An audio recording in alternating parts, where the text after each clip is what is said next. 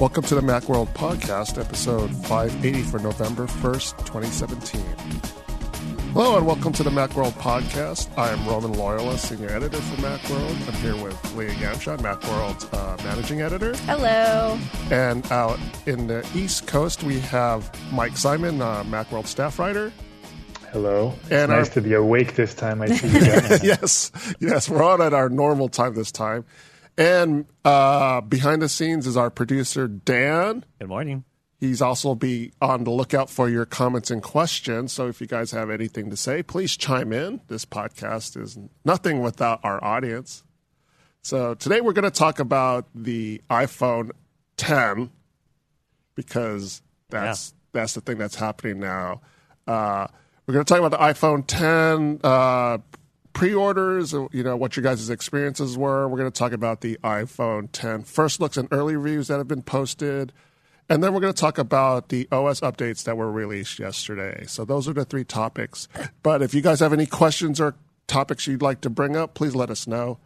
Dan will be monitoring the Facebook and Twitter feeds. Yep. So anything you guys have to say, we really want to hear about that. So anyways, last Thursday, I think a lot of people in the audience joined us for our live broadcast of the iPhone 10 pre-order. It was Friday for some of us. Friday for people like Mike who are on the East Coast. Or for some people, it was their afternoon, Right. It was perfect for them. Yeah. So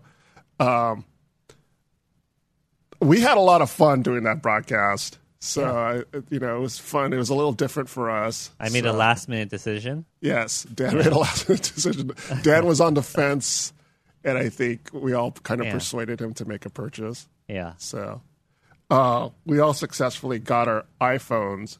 Pre-ordered. Yes. We all successfully pre-ordered after some hoop jumping and some... It got a little intense. Yeah. Lots of refreshing. Yes. Dan, were you the one who had Apple had to contact you the next day because of you were on a waiting list or something? Yeah, so I was on a waiting list, and then I got the email that said, okay, you have 24 hours now to pay, and then I paid, and I got in, and it was the same date as when I first looked at it. I got the notification. So it's November 17th for me. Oh, okay, that's good. Okay. So even though I was right there with you guys. Yeah. Mine's also November 17th, so who knows? Maybe it's color. Who knows? So I don't know. I was among that group of people who got an initial ship date and then it changed. So my first ship date was November 10th to the 17th.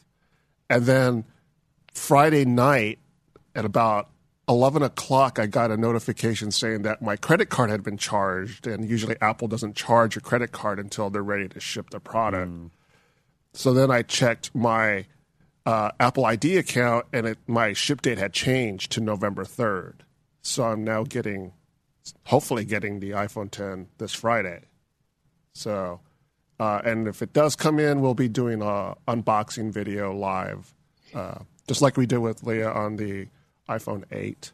So tune in for that. Mine's supposed to arrive Friday as well, and it still says preparing to ship, which is making me a little anxious, but we should be fine, Roman. Yeah, hopefully, yeah. So I think it is November 3rd, 2017. I didn't... You didn't look at the year. Double check the year. I didn't double check that, right? So what are pre-orders, like if you pre-ordered right now, what would you get? So Apple is quoting 5 to 6 weeks, and that's pretty much the same. I think it's, as of yesterday, I haven't checked today. As of yesterday, that was the same across all carriers and all colors and all configurations of the phone. So 5 to 6 weeks, that's putting us in like early December, mid-December. Yeah, some of the carriers directly were a little bit less, but it's definitely pushed well into December at this point. Yeah. So if it's a Christmas present, go get it quick. Right. Yeah. None of the carriers have the 3rd available anymore, I believe. I want to say the earliest on some of the carriers is the 7th. That's not bad at all. We have a pre-order guide up on Macworld. It's on the I believe it's on our homepage right now in kind of the top carousel, and it's a running list of the pre-order ship and delivery times for Apple. If you get it through the carriers, then we also have Best Buy on there. Although we don't really recommend Best Buy because they're charging you $100 more than anybody else. And they say it's for like the flexibility and convenience, but it's not shipping faster than anybody else. So no need to go there. They announced they stopped that option. Oh, so they did? They're when not did that doing happen? that yesterday, whatever it was, unlocked or unsubsidized or whatever it was. Oh, so they still are offering the carrier options, which are the same price. You can still get that for the normal price. Got it. You can't spend extra on the. I guess it was an early unlocked version. Is basically what they were selling. Oh, yeah, huh. That's pretty wild. So for viewers, I was convinced last minute to also order one when I was not planning on it. But now that the ship date isn't that crazy, like it's not until the next year, I'm like, what is the resale value? Like, what is the markup, going to be? Since it'll still be high. You think so? You think it's still worth trying to resell?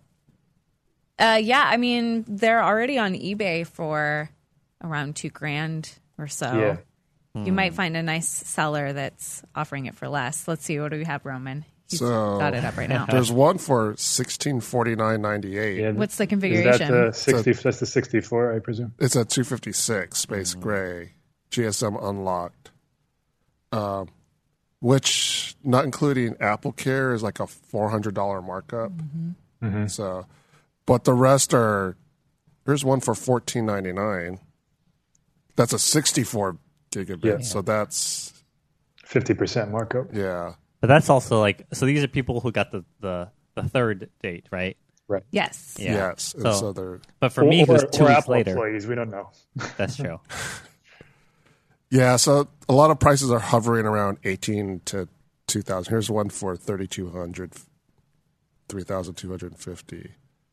The true test will be Friday once the Apple stores run out of stock. Then people will start heading to eBay because I think people are still hopeful that they'll be able to get, if they wait online for 6 or 7 hours or whatever it is, they'll be able to get the model they want. Once that stock is dried up and all the Apple stores say not available, we'll see eBay prices go up even higher.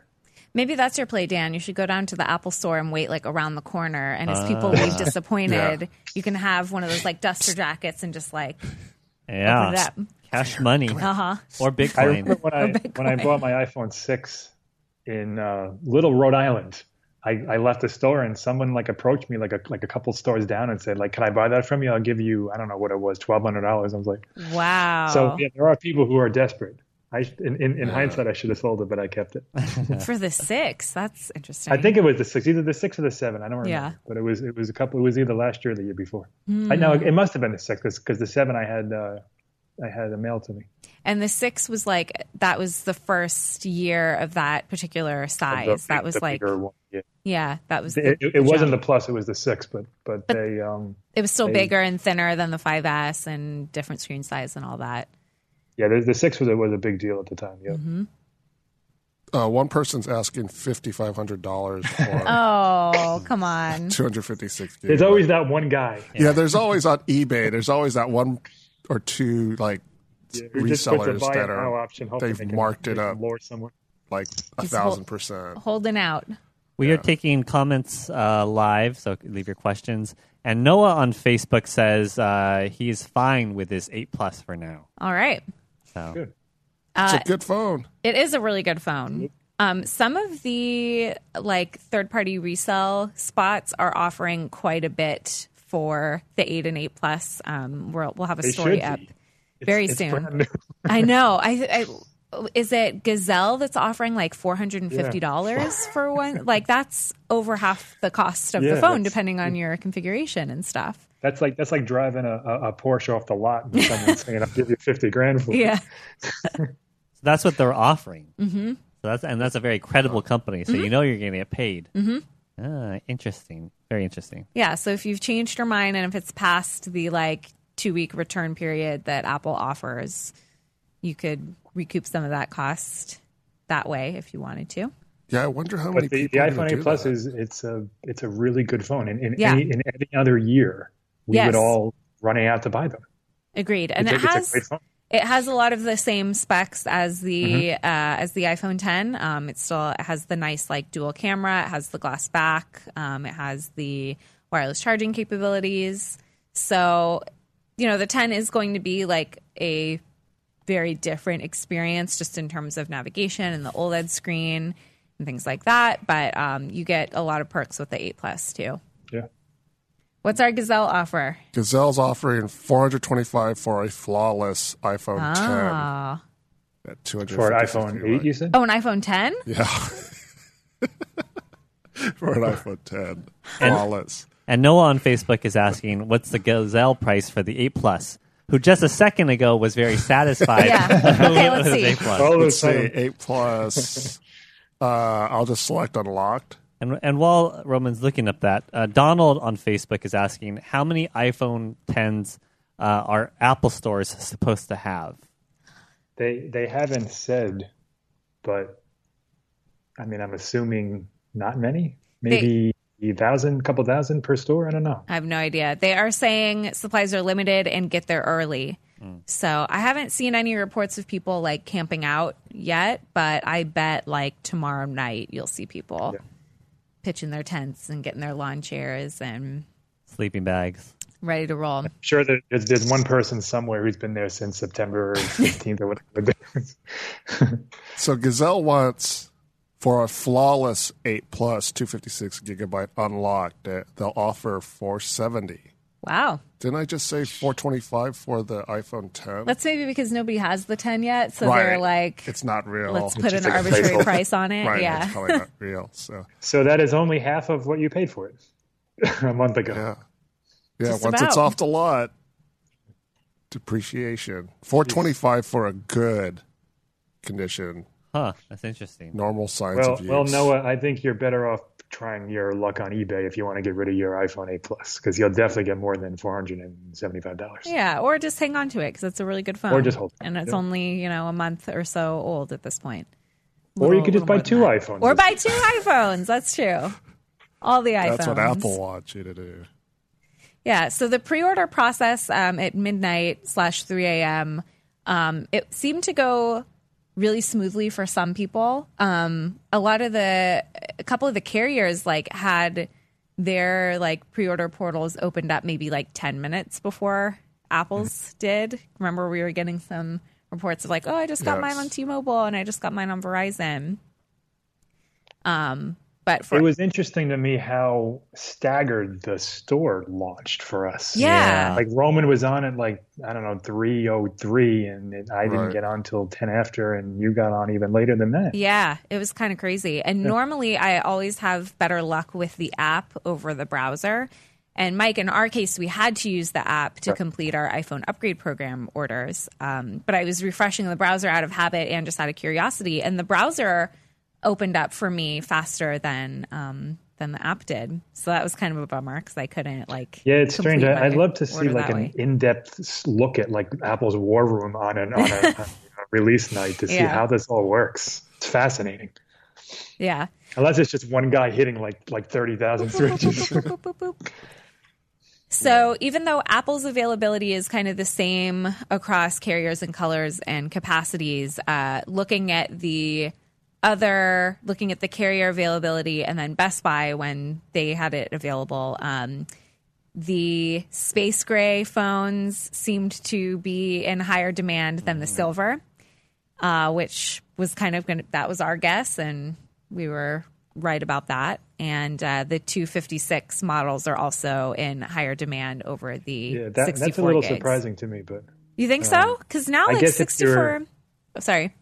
Yeah, I mean, I guess if you're spending that much, worth another $150. But also, 64 gigs of space nowadays is not a lot. And even with Apple's new filing system, which is supposed to create smaller files and help you offload things as you're not needing it, a lot of people now, you get Apple Music in the mix. You have these high capacity apps. You want to have access to all your photos and everything. I download a lot of music for offline listening so that I'm not eating into my data, and that takes up a lot of space. So these things add up pretty quickly, and I don't know. I feel like 64 gigs of space like doesn't really cut it for the average user anymore. Really? I feel like for me, 64 gigs would be plenty. So like I ordered the 256. I'm like, you know what? I don't, because everything I do is probably streaming. And then everything else I upload to the cloud anyways. So I don't need to keep it on my phone. So, yeah.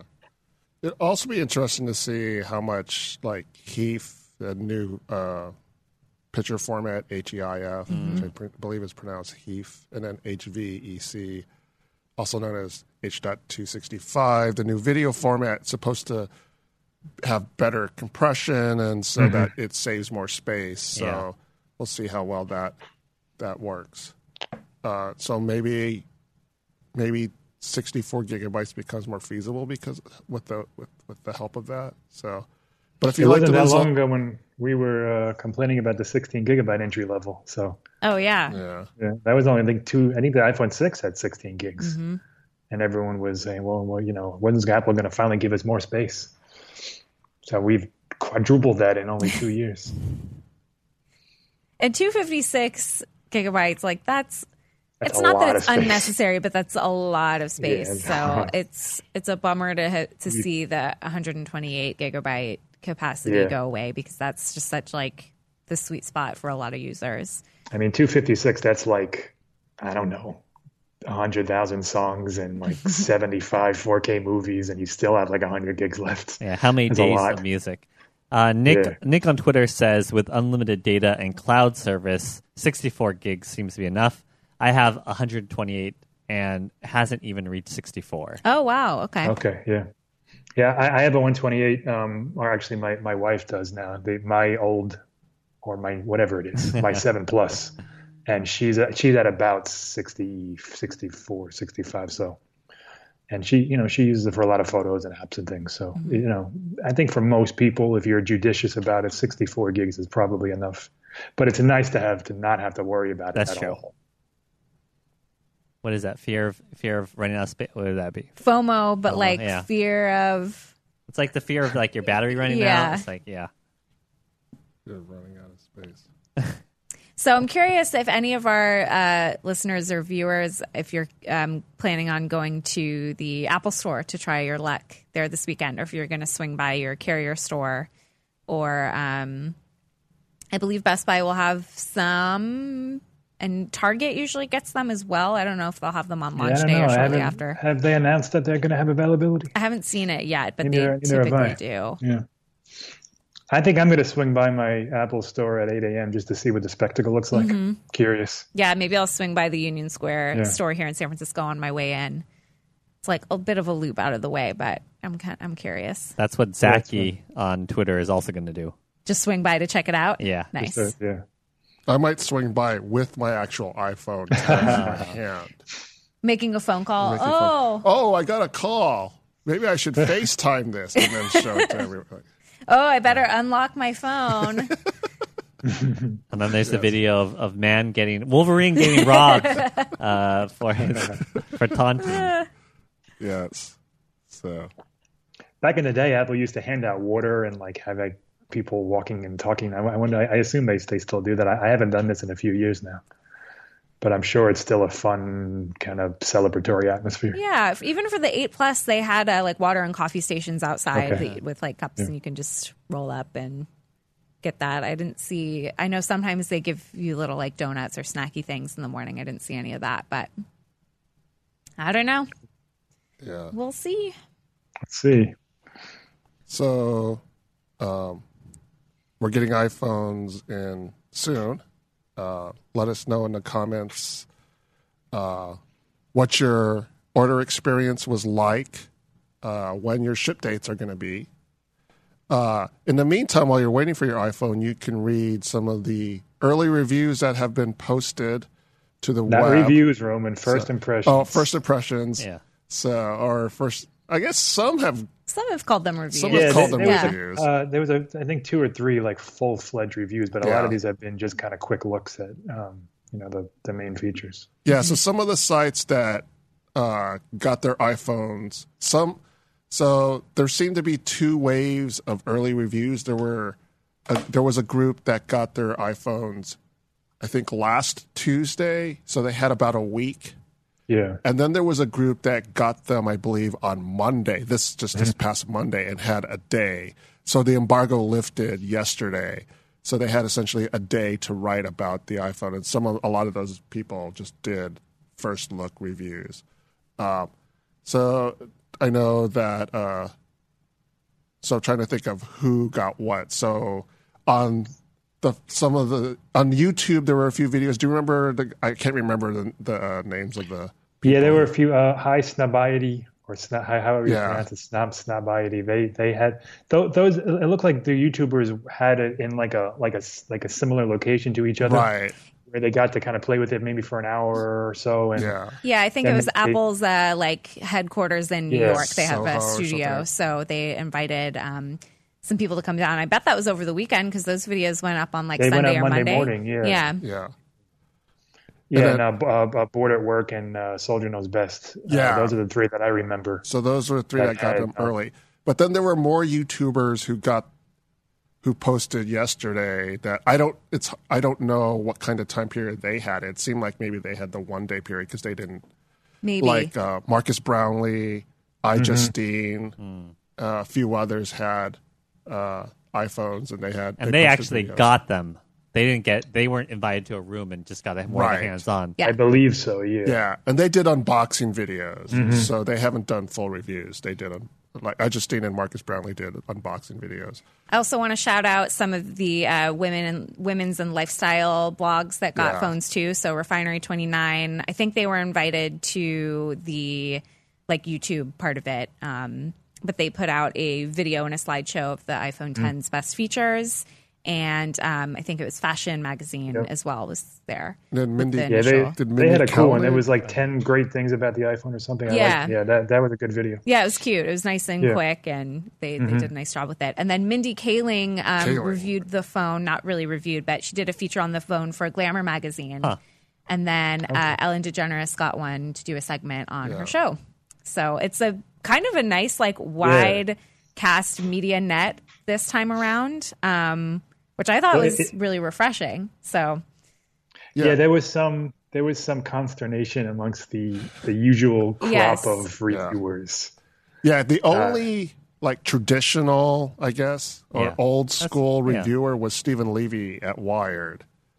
TechCrunch's Matthew Panzarino. Oh, right, TechCrunch got one. That was my favorite. For a week. Yeah, that was a good review. One, really good. Yeah. And was BuzzFeed had a review as well. BuzzFeed. They had a good review. Mike. And Mashable had one as well. Oh no, Mike, you're frozen. Oh, there you go. So, my light went on for some reason. Alexa must have heard it. You're stuck on my screen. Yeah. Though. At least you don't look crazy looking. You have a kind of a normal face. Now you're pixelated. Can you hear me? Yeah. You're a little blurry, but you're coming back. I think we can hear you though. Yeah. This is like my thing. I inject something different into every podcast. Well, in the meantime, we have a bunch of people asking. Jorge and Nick is asking. I think, what do you think about the face unlock? How good is it? The early reports coming out from people that have gotten their hands on the phone already, they're saying it's good and pretty smooth so far. The setup process seems to be pretty straightforward. The phone will walk you through it when you get it. And I haven't seen any reports yet that have said that it's a disaster and it's not working. So one thing to note, and Apple said this even during their keynote, I can't remember which reporter did this, but if it's cold and if you have a scarf covering your mouth and your nose, it won't work. So glasses should be fine. Even some sunglasses are okay. If they're very, very, very opaque sunglasses, they won't work. But if there's some kind of transparency in your sunglasses, as long as it can see your eye, they should work okay. But you can't have a scarf covering your nose and your mouth. And a headscarf will be fine, but you gotta have this all exposed. And I watched the Verge's a little quick. They did a hands-on, and he was saying that it seems to work not so well when you're like outside and you're like strongly backlit by the sky, and there's just a lot of light bouncing around. Yeah, I think that's the retina. The retina sensor, because I had that's an issue with the Note 8 as well, where if it's extremely bright sunlight, like it has a hard time reading your eyes. Is my picture cleared up, by the way? Yes, you're good. You look beautiful. Yeah, of the reviews that I've read, the only issue that people have had is kind of like, and it's not really like a failure issue, it's more of a getting used to it issue, is when it comes to Apple Pay. Because you have to... Oh, yeah. I think you have to activate Face ID or whatever. You have to use Face ID and then then scan? Yeah. Oh, whereas I forget how it works before. It's just you hold your phone up with while you're holding the Touch ID. So, but some people said if you swipe up even before Face ID recognizes your face, it'll unlock once it recognizes it. So you can do it all in one motion. Yeah. I mean, I don't have it, so I haven't tried it. Yeah. But that's what some people are saying is that, it's true that you do have this, like, it won't unlock automatically, but you can kind of mitigate that process down to like a second or so. So I think there's going to be some practice and some relearning of, and then it seems like it'll be somewhat seamless. And, next year it'll be, twice as fast. Right. Just like Touch ID was. Yeah. Next year people will be talking about how great it is. And, or we'll be complaining that it opens too fast, and I don't want it to unlock that fast.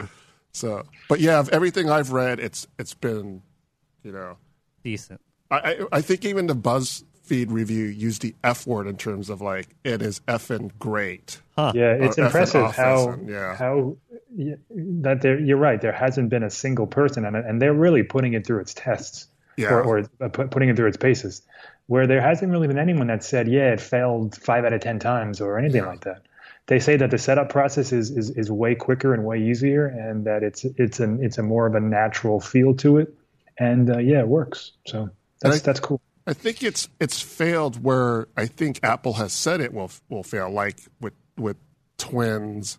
Mm-hmm. I think Joanna Stern at the Times. I forget where.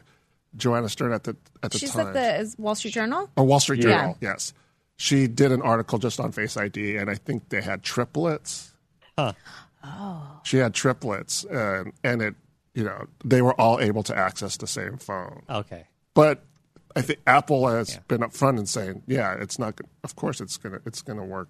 If you look the same and your face is physically the same, then it will. Yeah. You have a chance of it being right. But so as long as you don't have an estranged evil twin, right. like you should be fine. Yeah. But one thing that's a bit of a bummer is you can only register one face at a time, which seems weird. But,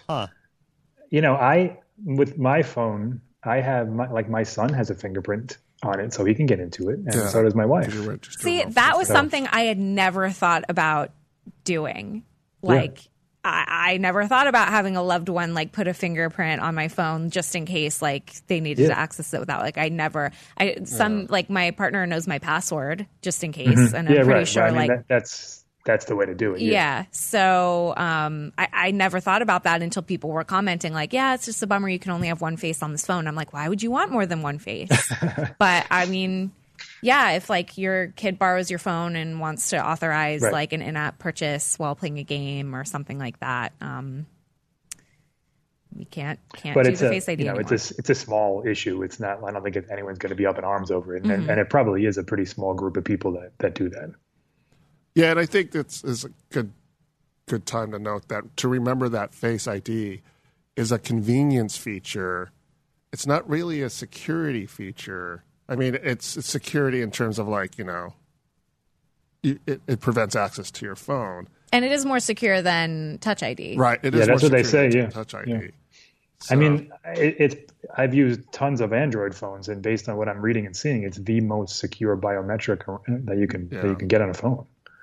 I mean, there's nothing out there that's even close to it. 1 in a million, and it's constantly learning the contours of your face and adapting to the way you change. I mean, that's impressive.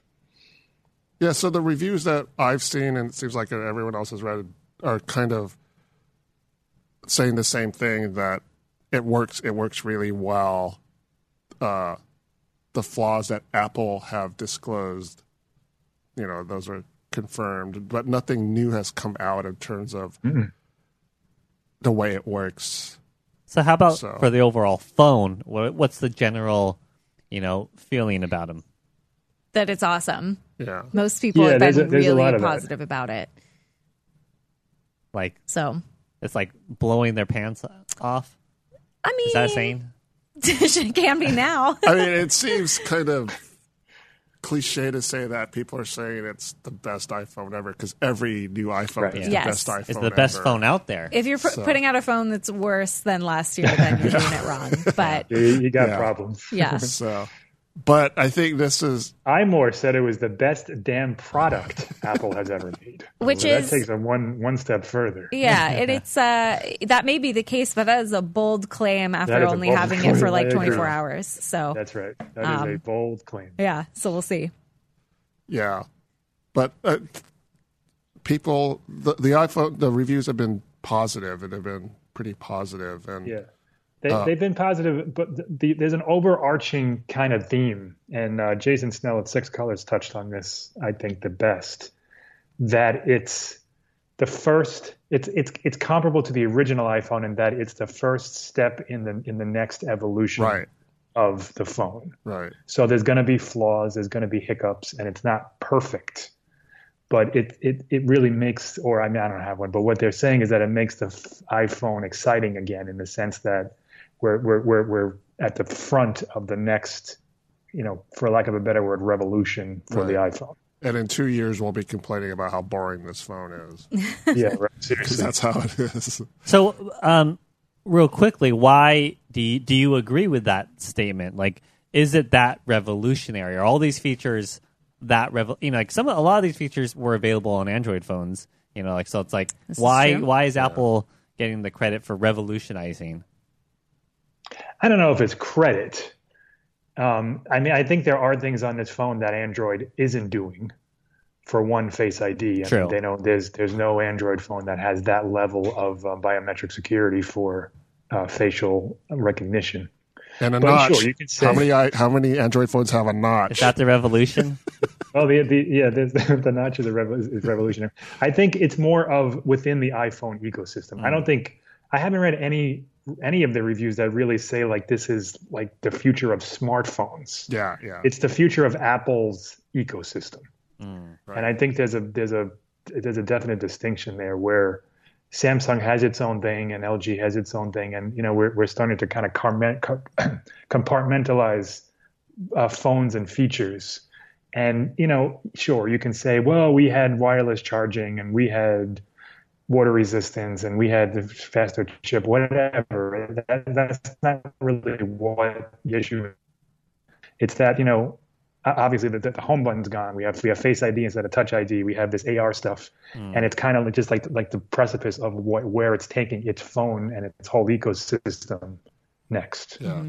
Apple also does a really good job of taking existing features and then just like polishing them up and making them like better than they ever were. So even though the Android phones like have been doing some of these things, they've dipped their toe in like facial scanning and biometric stuff, and they've, done wireless charging before, and they've had OLED screens. Like Apple does a nice job of like kind of picking the best features, working on their own technology in-house, like polishing it up and then like delivering it in this package that's like easy to use and very user friendly. So many of these Android devices, even though they offer great features, they're like less intuitive to set up and kind of like get going with. And I'm sure like Mike knows more about that than I do, but all too well. So that's kind of Apple's MO, and there's a reason why they're like the biggest names in smartphones in the US. Yeah, right. And it's go ahead, Mike. When you just look at just take the screen, for example. I mean, it's not just an OLED screen. It's Apple's OLED screen. So it has it has True Tone. It has the color calibration where you don't have to dive into the settings and correct everything. It has great viewing angles. I mean, it takes the existing technology, as Leah was saying, and perfects it for its own little package. And there's even a cool thing that we discovered yesterday that on the screen when you're touching it, when you're doing kind of touch gestures, it increases to 120 hertz, which will make the whole thing feel just faster, like it does with the iPad. So it's doing things that Android phones aren't doing, that really no other phone maker is doing, still within the same confines of the Me Too game. Yeah. There were a lot of pundits and analysts and even a lot of Apple users who had this feeling that Apple had kind of been a little stagnant in terms of their product development. And maybe the iPhone 10 followed up by the HomePod and an iMac Pro later this year.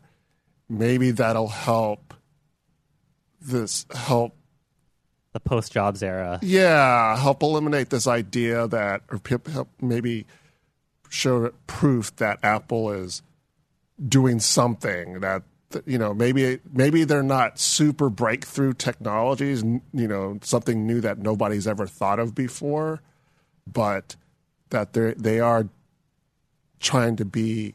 See, I'm trying to avoid the word innovative, but they're trying to be either the best.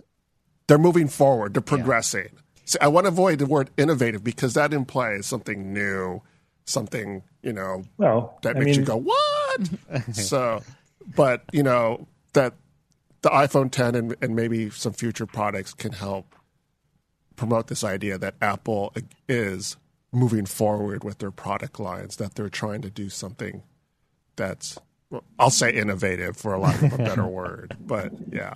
And they're great at bringing it to the masses too. Even though the price points on these devices are very high, next year this phone is still going to be great. They're going to come out with another phone, and then the price on this current one will drop significantly to open it up to like a new market of buyers. And they just do a good job of like making these phones. They're easy enough to understand. Like pretty much anybody can pick up a new phone and like figure out how to use it. So for just like a wide range of users, from enthusiasts who have touched like every single smartphone that's out there or every single iPhone that's out there to a person who's like getting an iPhone for the first time, like the ease of use in a way that isn't like dumbing the product down is just really, I think, where Apple super excels. And based on the early marketing push and the way it's kind of spread out these reviews, Apple does seem to be trying to reach as a wide of an audience as possible, which we didn't really think that was the case when it first came out. We thought the iPhone X 10 would be the phone for enthusiasts, for Apple enthusiasts, for fans, and that doesn't seem to be the case at all. It's really, Apple's really making a push but let's just stick with the YouTube angle. That audience is way different than someone from Daring Fireball or TechCrunch. And they gave them not exclusive, but I mean, it was a small group, but they gave them first crack at, getting this out there. So Apple, as Roman was saying, they really are trying to show, listen, we are still the coolest company in the world. We make the best products, and you want this phone. Do you think that was always their strategy, or maybe because there's like a maybe slightly lackluster iPhone 8 demand that they were like, oh, we gotta do something, we gotta build this one up? Well, Adam and I were talking this morning because we're trying to figure out our plans for the review and the videos and stuff like that in our testing. And it occurred to me that I think this was their plan, because what happens is now that the way that Apple issued review units and things like that, you had the first wave of reviewers with the YouTubers, and then the second wave that had one day to essentially write it up, and a lot of them are going to say, they wrote first looks and things like that. So that means their review's coming later. Yeah. So then you have, this first wave that comes out, before the iPhone ships. You have the second wave of content that happens also before the iPhone ships, but is going to continue probably for at least a week or two after that iPhone actually does ship. Yeah. And then you're going to have another wave after that of people who are getting their phones during the ship date as actual ship dates and posting and stuff. So that continues that wave of the iPhone being in the news, maybe even 2, 3 weeks, 4 weeks after the ship date. So to me, it was kind of like, well, that's actually kind of smart. You keep the iPhone in the news with this wave of reviews. You're pretty confident that they're going to be positive reviews. It was a unique approach, I think. And I think they purposely did that. And I thought, wow, that was pretty smart. That's a good way to keep it in the news for the upcoming Christmas. We're in the holiday shopping season. So Halloween's over. It's November 1st. Yeah. It's officially like holiday season is here. Yeah. So you keep it at top of mind of people when they're shopping. And I think that's something they strategically done. And I thought that was pretty brilliant. Yeah, I don't think they were worried about lackluster iPhone 8 sales. I bet they kind of anticipated this slow start for the 8 at first while the 10 was coming out, and then I think phone sales across the board will pick up once the 10 comes out. Yeah. But I wonder if this was in response to the news of Face ID maybe not. There was that rumor that they had to cut back on some of the production capabilities of Face ID to rush the phone out. So maybe they were okay, if we bring some YouTubers in, they can show off how well it actually works. We can get some of those videos up as quick as possible, then push forward with the review schedule, that we had planned. We can just ease the public's, concerns about this phone and just show off this phone in as many channels as possible to kind of make that Face ID, is it going to work? To kind of counter the problem. Squash that. Yeah, counter the problem a little bit. And I think it worked really well. Today they put out a press release just saying Apple put out a press release saying here are the early opinions of the iPhone 10. And that's something they normally don't do. They normally don't issue a press thing that's kind of a let's pat ourselves on the back thing. But I just think they want to show people yes, this phone is different. Yes, there's going to be a learning curve, but you have nothing to worry about because here's a sampling of opinions from a wide variety of people that have had early access to the phone, and they're all saying that it's going to be okay and you're going to like it. It's also something of a recognition that the iPhone or any of these phones really, they're not tech gadgets anymore. They're lifestyle devices. Totally. And Apple is just targeting that. It's just rolling with that, saying that this is not the people who read those in-depth reviews are people like us who are techies, and we love the specs and all the ins and outs of it. But the average person just wants a cool phone that does cool stuff, and that's kind of what it's showing. I mean, those YouTube videos, they didn't talk about the A11 chip like a Ars Technica review would. They showed a slow motion dance video, or they showed the Animoji stuff. And if you're watching that and you're a fan of that person, or even if you just happen to come across it, that's something that you're going to look at and say, oh, that's really cool.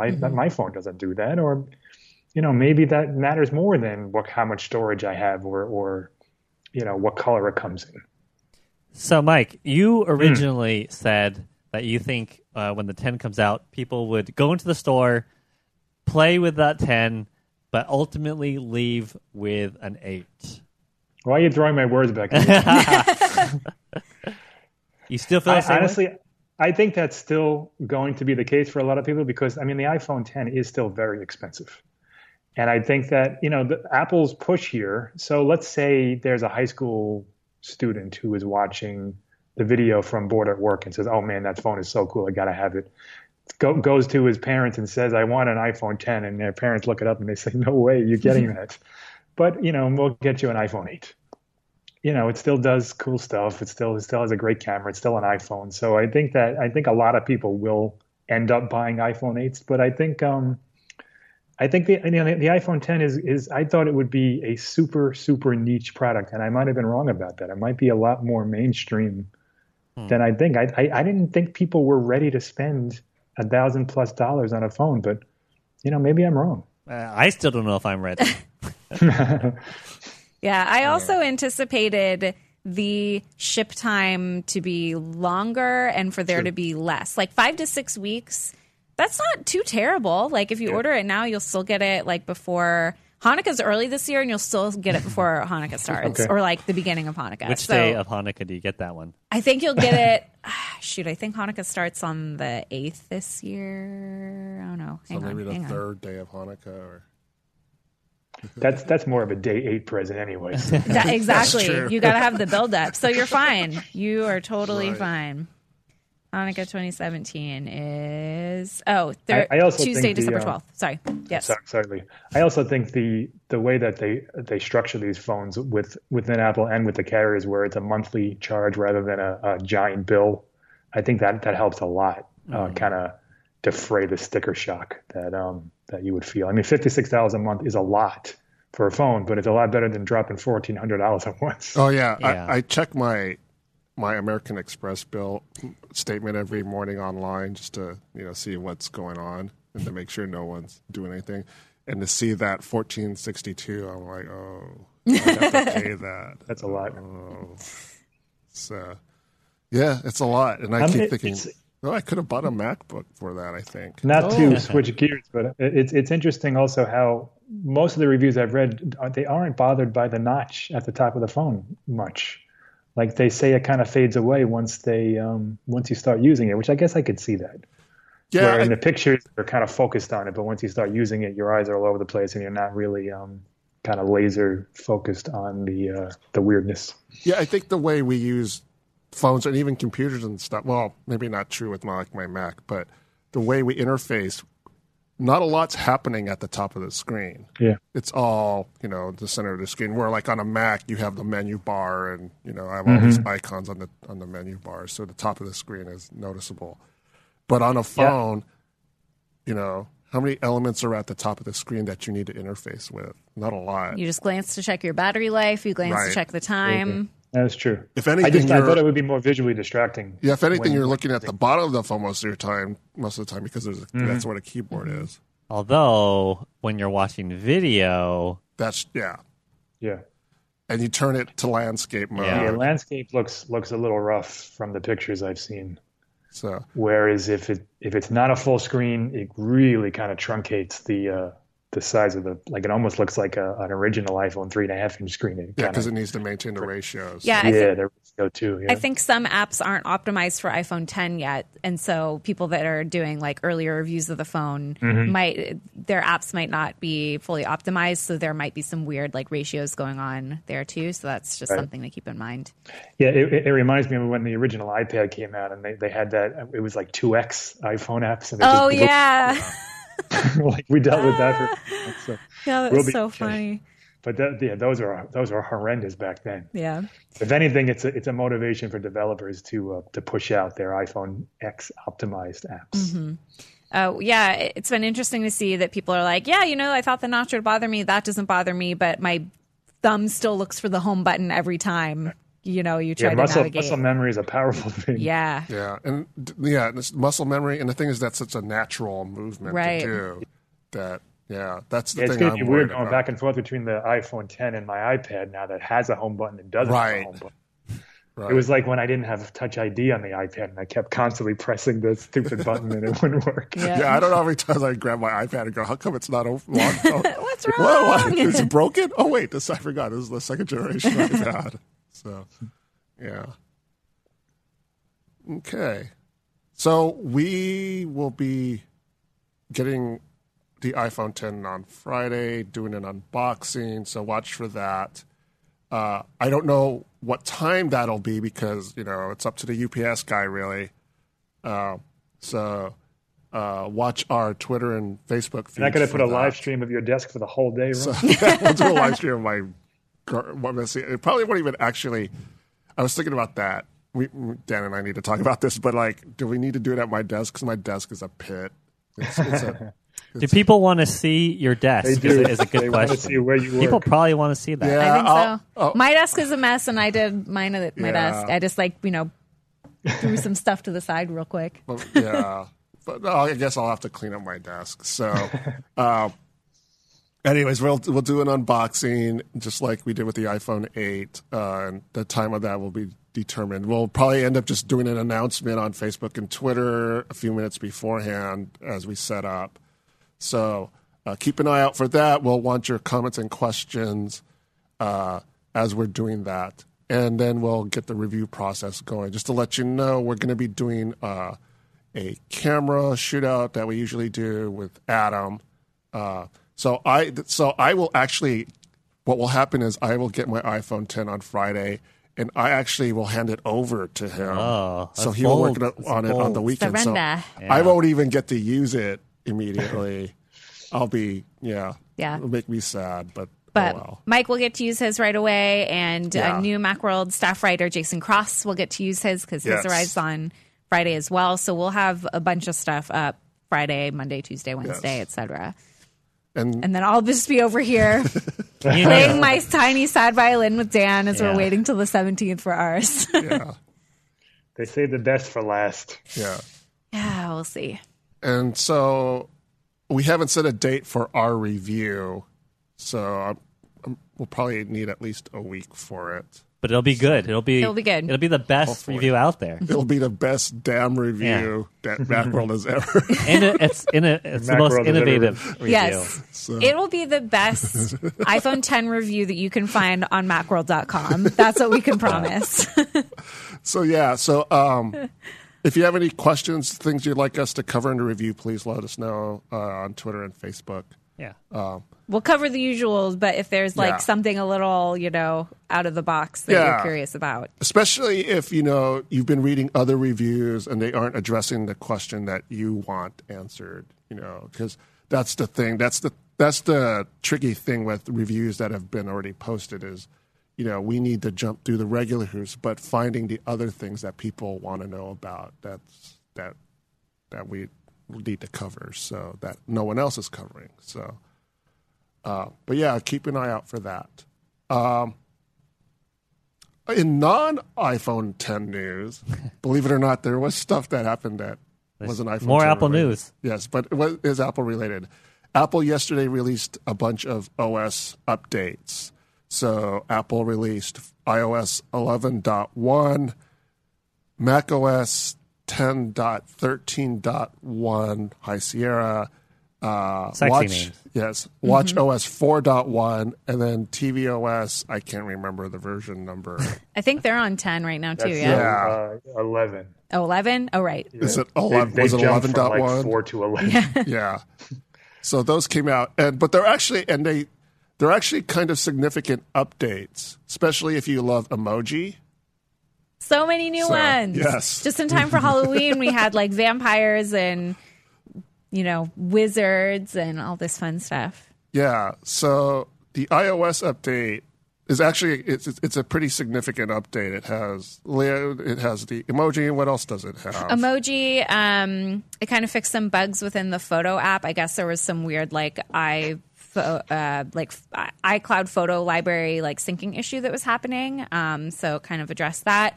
Added a whole bunch of new accessibility features, which is always really nice. And then a 3D touch gesture went away in iOS 11. It's the ability to use 3D touch as your app switcher. So that presumably Apple removed that from iOS 11 while they were optimizing it for the iPhone 10 because it will function a little bit differently there. So they changed some things with how it functions on every other 3D touch enabled iPhone. But anyways, that is back. So if you're a fan of that gesture, you can use that again.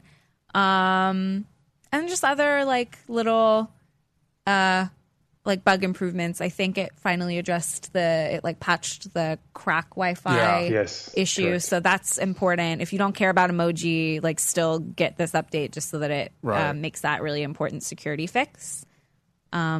Yeah, but the emoji was the big one. And it looks like Apple Pay Cash, which we were really hoping would be in .1, it looks like that is going to be iOS 11.2, hopefully.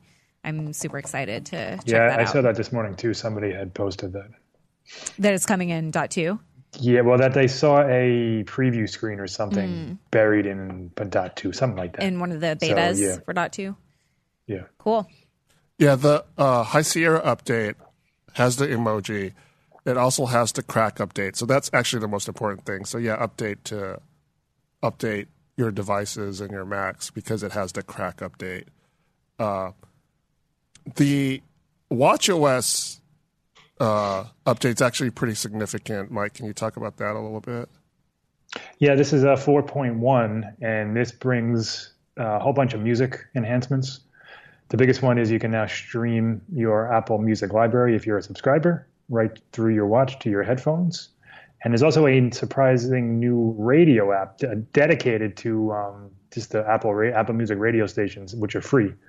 Beats One and some other curated ones, which is the custom ones that you can make. So if you have an LTE watch, you can listen to that outside of Wi-Fi and your phone as well. And it includes also the Wi-Fi crack fix, and it's supposed to, which I haven't tested yet. I experienced this when I was doing my review, that when you are on a call and you leave your house, it kind of drops the call when switching from Wi-Fi to LTE on the watch. So I have to, I got to test that, but it supposedly fixes that as well. And it also brings support for GymKit. If you're a member of a fancy gym that has fancy equipment, you can sync your workout with the I guess the NFC chip that's inside the Stairmaster or the treadmill or whatever it is. I want to know which gyms have that Yeah, equipment. seriously. Or and if any of the fancy studios have that.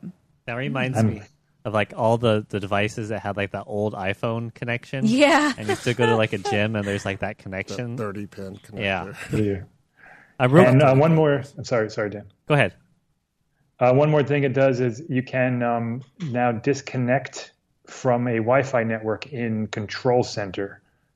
This is specifically for the LTE watches. So if there's an issue where it's still trying to connect to one of those freaky networks that isn't giving you access, there's you can just tap your wrist and shut off Wi-Fi, so it automatically goes back to LTE, which is handy. Oh, the EFF, the Electronic Frontier Foundation, points out that the iOS update does not fix this issue where if you turn off Wi-Fi and Bluetooth in Control Center, it doesn't really turn it off. Oh. Okay. Do you know if that's coming? Because I know some people are still on iOS 10 because they don't like that iOS 11 does that. Yeah. And so according to EFF, this update does not fix that particular issue. Okay. Daniel on Facebook says that 11.1 update seems to have fixed the iPhone 6s Plus from getting hot. Oh, that's good. Oh, that's good. I haven't updated mine yet, but I'm behind on all these things. We're terrible journalists. Oh, I'm a terrible journalist. My stuff's all up to date, so... Okay. I didn't notice. I'm a terrible journalist. I have a 6S Plus, and I didn't notice iOS 11 making my iPhone hot. So, but maybe I'm not doing the right Maybe thing. you run hot. Yeah, I do run hot. Mine, So, I have a 6, and mine definitely runs hot, and the battery is garbage. Yeah. So hopefully this will fix that a little bit. Don't try replacing your battery. But I only have 2 more harder days. than it looks. RIP 5S. so, but yeah, that's good to know because that it fixes that particular issue. So, but yeah, if you're gonna go ahead, Mike. No, carry on. You can go. I was gonna say if you're gonna update, be sure to back up your devices first, just in case. That's always a good idea. And I didn't actually write that in the macOS update article. I should have done that. There was also some. I wrote it in the iOS 11.1 update. So, back up your devices first before you update. That's always a good thing to do. There was also some HomePod news this week. Yes. Oh, yeah. And we got a little more insight into what it can and can't do. And it seems as though it only works for third-party apps. It only works with the things that SiriKit works with, which is messaging, lists, and notes, which leaves off the big one, which is streaming services. So that means it's seemingly dedicated to Apple Music, that could be a problem for some people. Yeah, a lot of people use Spotify and other services. Yeah. And that's not going to be. So you would have to use your phone and use the HomePod as a AirPlay speaker if you want to play from, which at that point, why are you spending $400 on a Siri-enabled smart speaker is the big question. Yeah. If you just have to do that anyway, you can just buy a cheaper one. So yeah, that's kind of a bummer. Yeah, we'll see what happens. I mean, I'm sure Apple will come out with some more information on this, but maybe not. Maybe we'll just have to kind of dive into it when we get it. Mm-hmm. But it seems in true Apple fashion that they are again doing the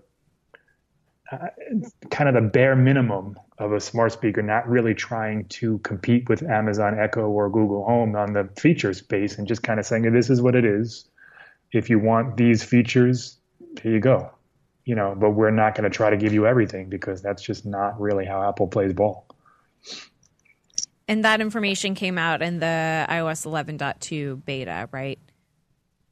I think it was a firmware upgrade to HomePod, and then right. I think they updated the SiriKit page, the developer page, with all this kind of to get your apps ready for HomePod. Yeah. So we'll see. I'm interested to see. I mean, Apple kind of has been very quiet about HomePod. Like, there hasn't been any kind of teaser ads or anything. Yeah, we haven't seen or heard anything from them since WWDC, I think. Since June, yeah. They announced it, and then that was it. Yeah, and they said, I forget who said, but one of the Apple VPs said that there wasn't going to be another fall event, because sometimes they have a second fall event that's for the media only, and they release an iPad or something like that. So I don't know if there's going to be an event for HomePod and iMac Pro. We'll it doesn't seem like it. Well, go ahead. I was just going to say it's getting very late in the year for Apple to hold another event. Yeah.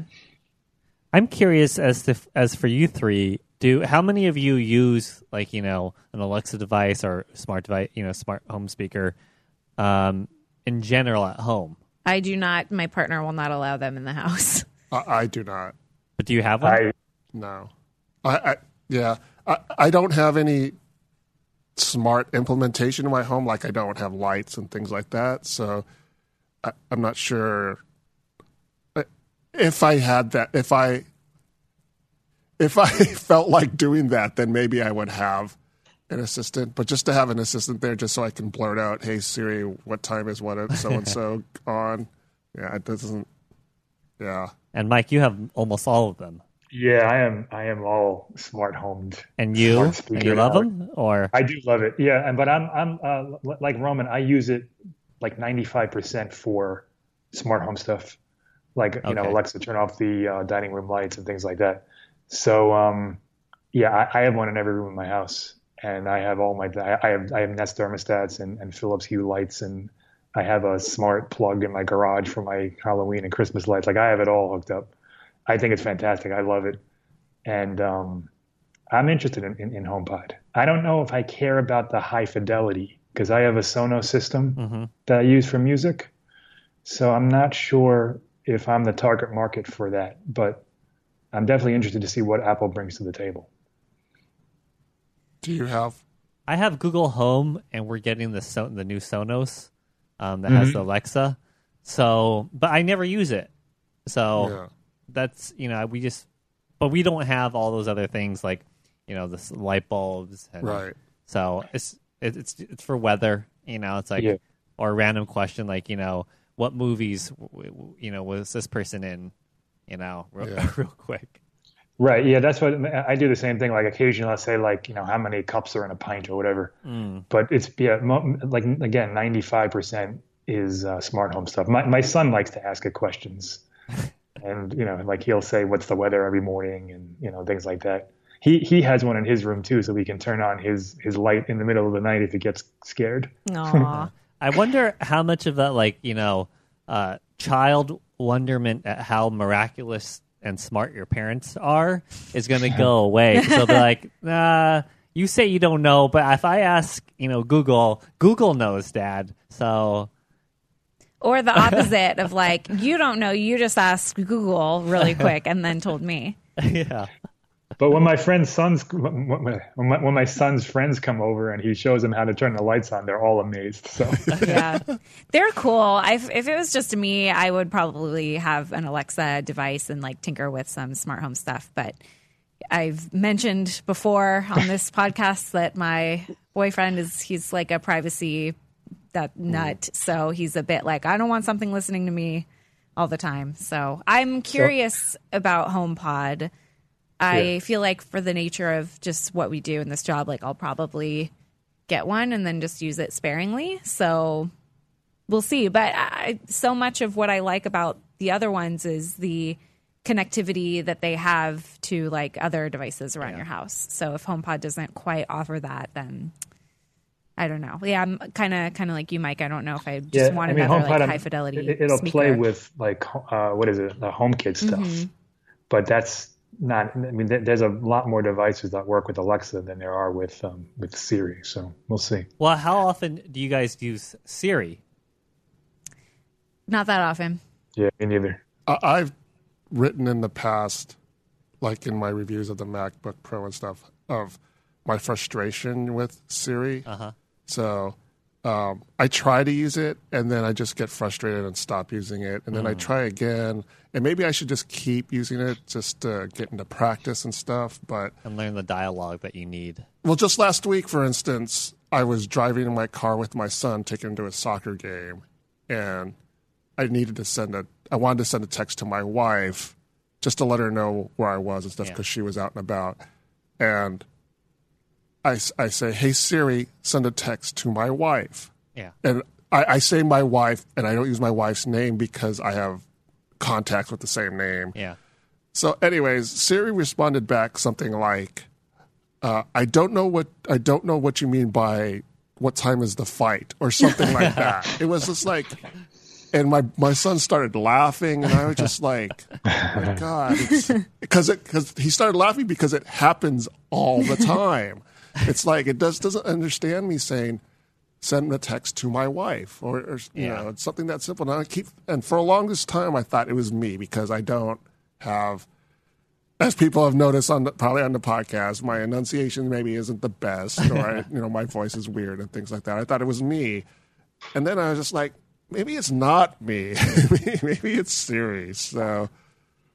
So yeah, you could try Google, Google Assistant. See if that just curiosity to see if it recognizes your voice any better. Yeah, and I do notice that sometimes my watch is a lot better than the phone. So if I use my watch to send a text, it's a lot better.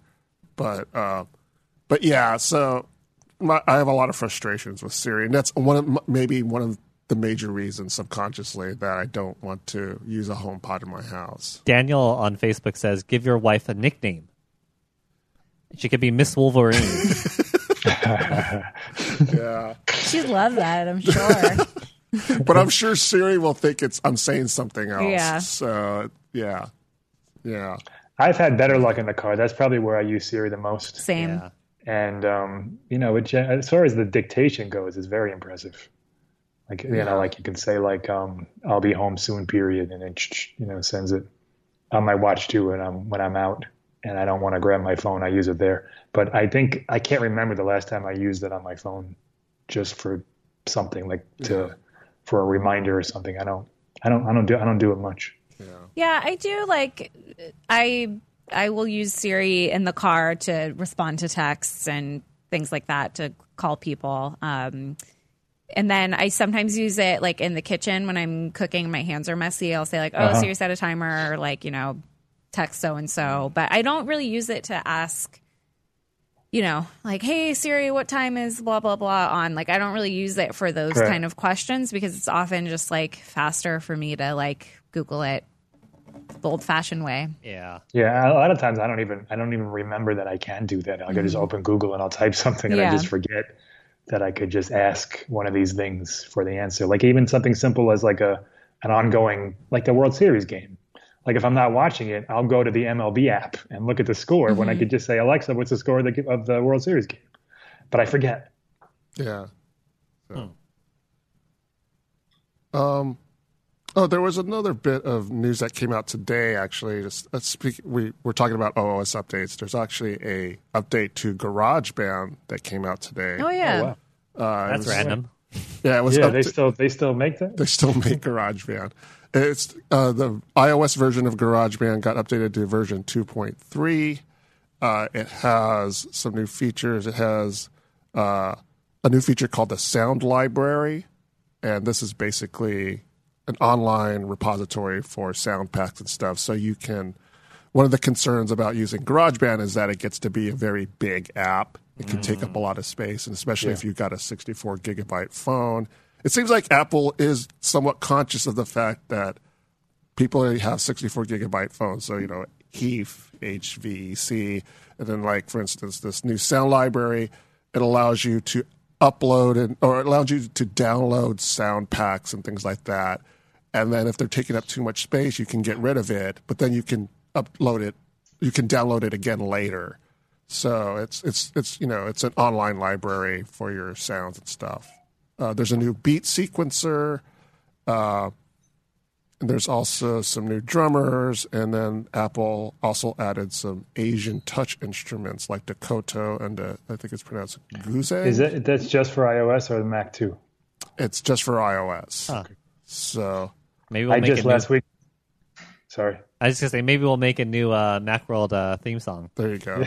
with Asian touch instruments. Yeah, with a taiko drum. There's also a taiko drum. So I just last week deleted GarageBand from my Mac because I needed to free up space, and it was taking up like 2 gigs, and I hadn't touched it in like 3 years. So yeah, so if you're someone who makes music in GarageBand, I have no talent whatsoever in terms of like creating music or whatever. So, but a lot of people out there do, and this update is free, so be sure to download it. Make some songs with the new instruments and. Send us links and we'll check them out. So I need some new jams. Yeah. Let's hear 'em. So, but they seem like pretty cool features. So, and they're free. I think that just about wraps it up for this week's episode of the Macworld podcast. I'd like to thank Dan, our producer. Anytime. Thank Mike on the East Coast. And Leah, our managing editor. Thank you very much. Thank you, Roman. Thank you. And, of course, thank you to the audience for tuning in and participating with your comments and questions. We will have a live boxing video on Friday, timed TBD. But we'll be back again for another episode of the Macworld podcast next week, Wednesday, around 10 o'clock Pacific time, 1 o'clock Eastern. We're usually a few minutes after that. But Ish. Yeah. 10-ish. So, but yeah, we'll be on next week, so hope you can join us again. Join us again with your comments and questions. We really like it when you guys are participating. It helps us out a lot. So. Yeah, and if you joined us last week for the iPhone 10 pre-order, thanks for hanging out. Yes. It made it a lot of fun for us. Yes, it made it a lot of fun. So, all right, that does it. Thank you very much. bye.